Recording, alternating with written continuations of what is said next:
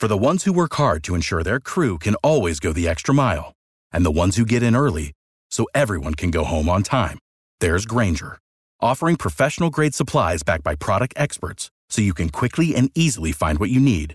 Plus, you can count on access to a committed team ready to go the extra mile for you. Call, click Grainger.com, or just stop by. Grainger, for the ones who get it done.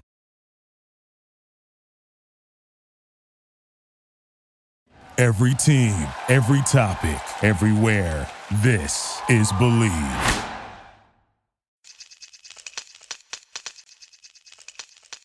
Hi, this is Stu Hodem with Believe in the Media Guide on the Believe Podcast Network. Do you believe?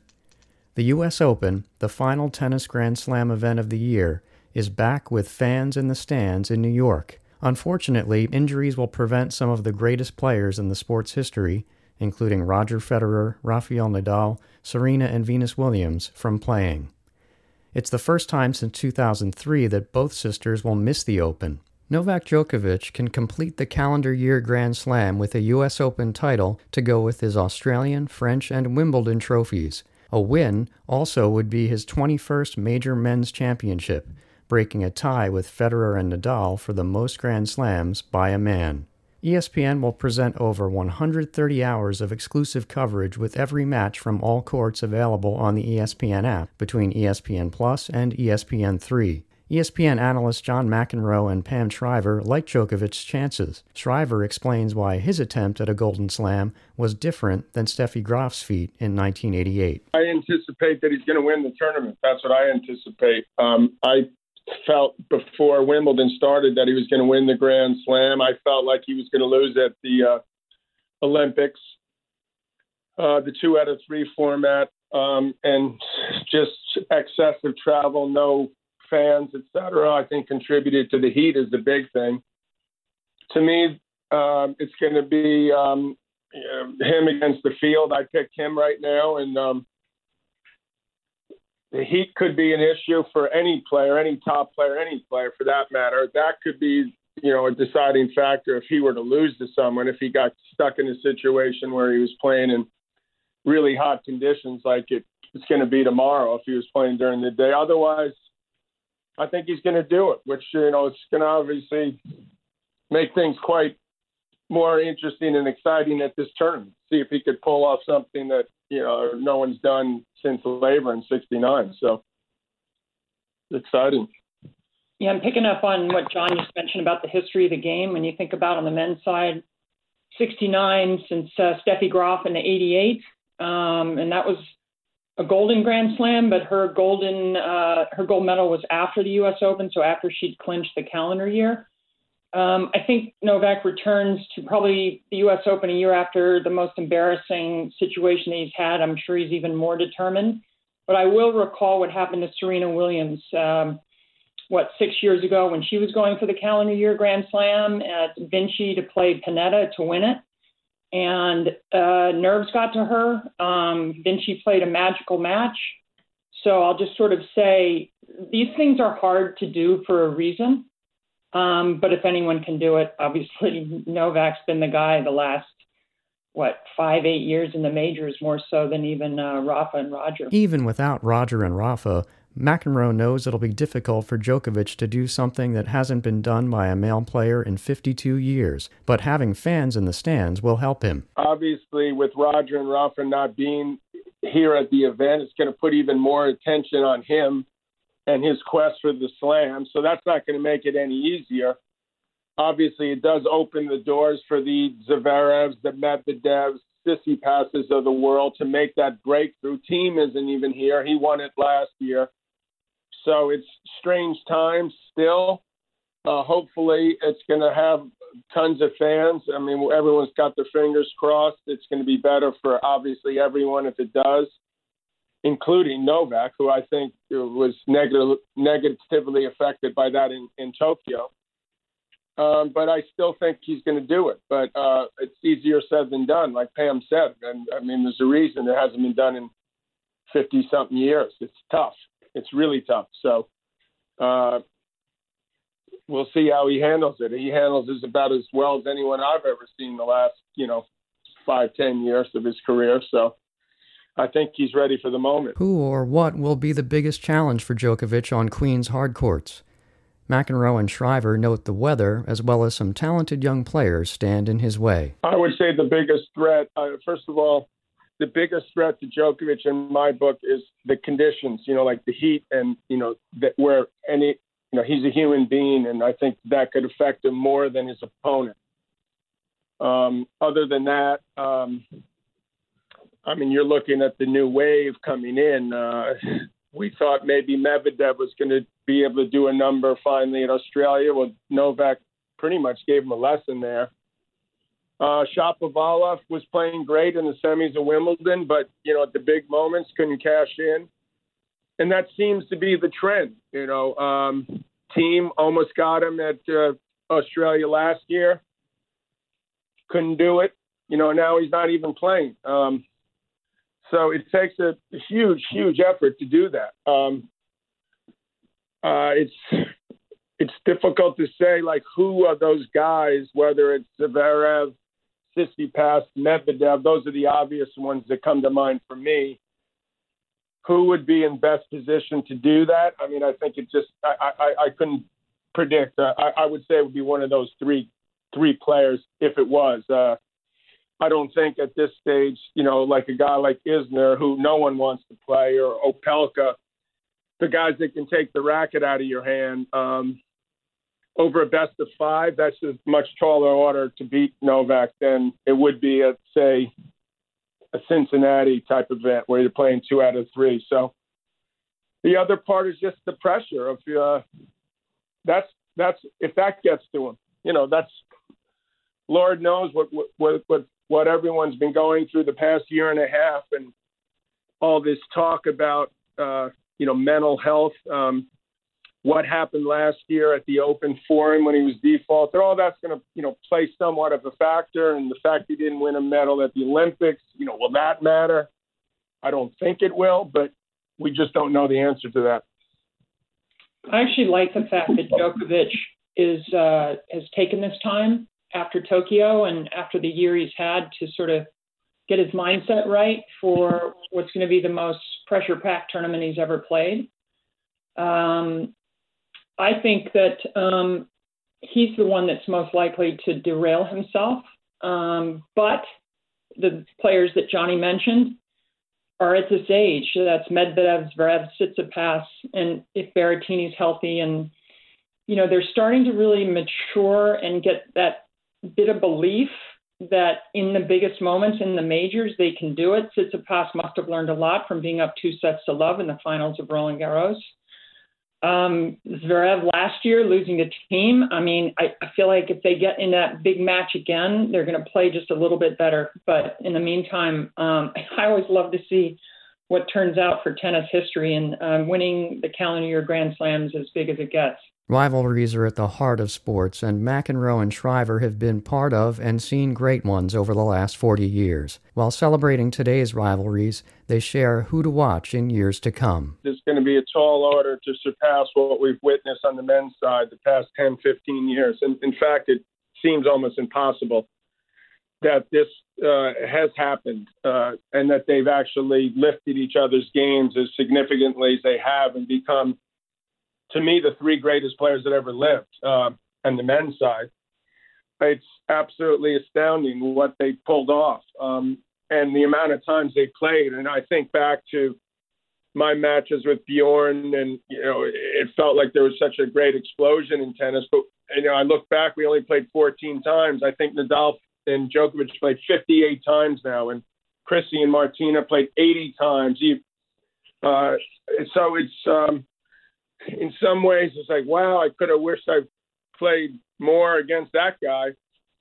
So I think it's absolutely critical to our game, a one-on-one game where, you don't have a team to root for, obviously, if you live in a certain city. So it just gives the fan more of a rooting interest. So I certainly hope this huge void, this crater that's going to take place, that's starting to take place, obviously, because Rogers, he's 40, Rafa, we don't know about. Novak seems to be able to do this for a couple of years, but who's going to step into that? And will they provide that type of excitement. Could Sissy pass Medvedev, or some of the guys that I mentioned, or the two Canadians develop a rivalry if they were able to step up their games? So there's, what American's going to step forward on the men's side and do and really, challenge and win majors. So these are, issues. I think it's more wide open now and unpredictable than it's been in 40 years, since before I was playing, actually. I don't see how you could say, okay, Tsitsipas is going to win 8 majors. I don't see anyone that I'm able to confidently predict. So it would be difficult to confidently predict who those rivalries will be, but I sure hope they're there because we need them. Yeah, I think we need to really just pause and celebrate 2020 and to think that these 3 players have managed on the men's side to reach a number that prior to Federer reaching it had never been reached even close. So even though it's disappointing they're all 3 not in this U.S. Open, it's really a time to celebrate. And I think we do reflect back to other rivalries. I took a back seat in 78 when I started to play. That was the year Martina won her first major at Wimbledon in 78. And that's really what I think brought Everett and Navratilova's rivalry to the fore. And that became unbelievable. As John mentioned, 80 matches, and they were almost 50-50. They both retired at 18 majors. John and Bjorn, while not as long a rivalry, was still so special because of the matches they played in majors and in major finals. That's really what puts the rivalry to an exceptional level. So when I think on the women's side, and I think about rivalries that are developing, and the women's game have really been devoid of them for some time now. I look at Osaka and Coco Gauff, and I wonder, for example, they've played 3 times, 2-1 Osaka. If they both stay healthy, stay in the game, Gauff continues to progress, that could be a rivalry where I could see them playing late in majors time and time again. But I think it's too hard to say. I'd say on the men's side, I looked at what happened with Tsitsipas and Zverev, and one of the things you love with rivalries is when they have sparky, difficult moments of conflict. So if they play again at the U.S. Open, off what happened in Cincinnati, I think we're all going to be a little more interested. Like, is this one of the new rivalries developing? So the next couple of years will tell. After withdrawing from the French Open and not playing Wimbledon, Naomi Osaka lit the Olympic cauldron for the Tokyo Games and lost in the 3rd round of that tournament. She's back, seeking her 3rd U.S. Open title. While Shriver expects Osaka to contend, she has questions following her summer. When you think about Osaka 12 months ago, what she did during Cincinnati and New York and then the U.S. Open, she put herself into the conversation about social justice, and she really was, as an introvert and someone so shy, she was really willing to really be a leader, and I so admired that.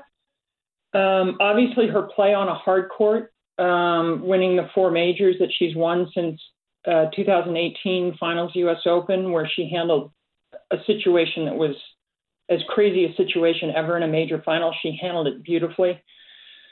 So, she's certainly going to be one to look out for, but these last few months obviously have been extremely difficult. John alluded to sort of the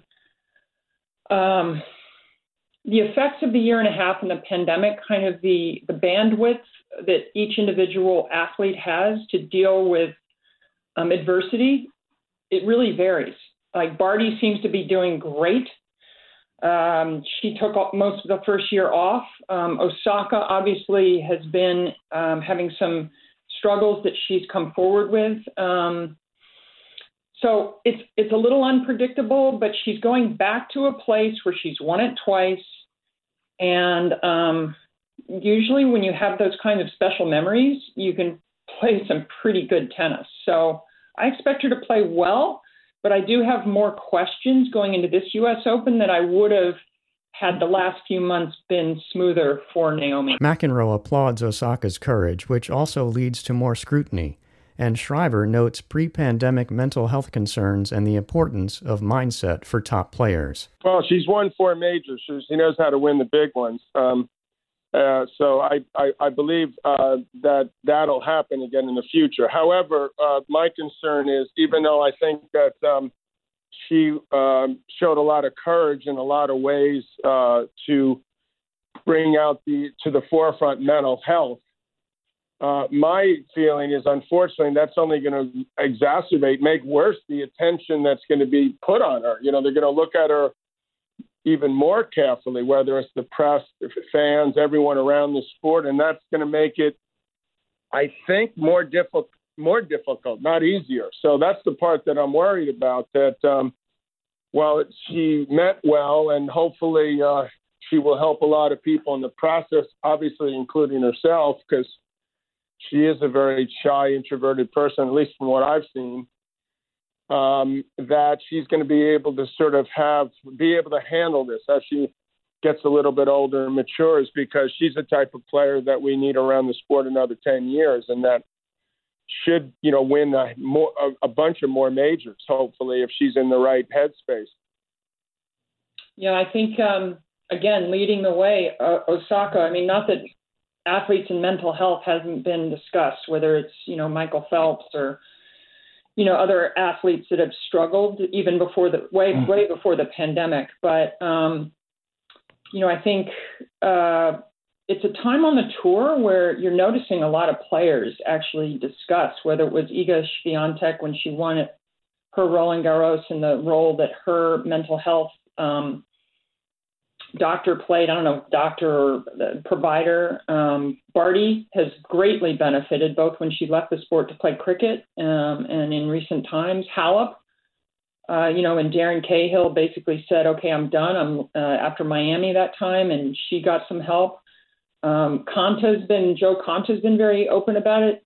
Krejcikova and everything that she's been able to accomplish, she credits a lot to some mental health training, whether it's visualization or just plain old therapy. So I think it's the modern day. It's kind of like where top players were 20 years ago with bringing their own physical therapist or physio or trainer into the team. I think this is becoming the new most essential part, and not that they have to be on site, but to have a person on your team that can really help your mindset.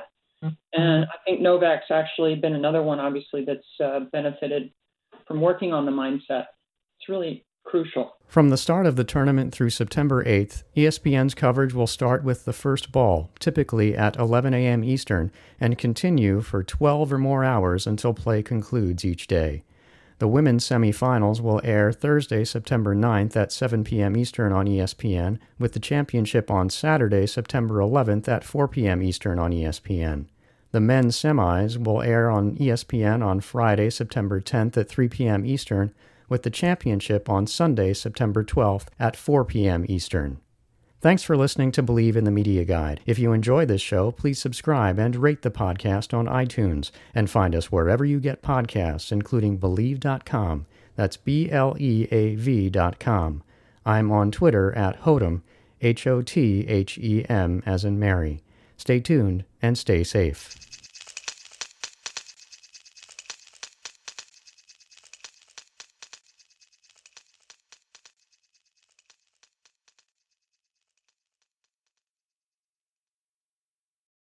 For the ones who work hard to ensure their crew can always go the extra mile, and the ones who get in early so everyone can go home on time, there's Grainger, offering professional-grade supplies backed by product experts so you can quickly and easily find what you need.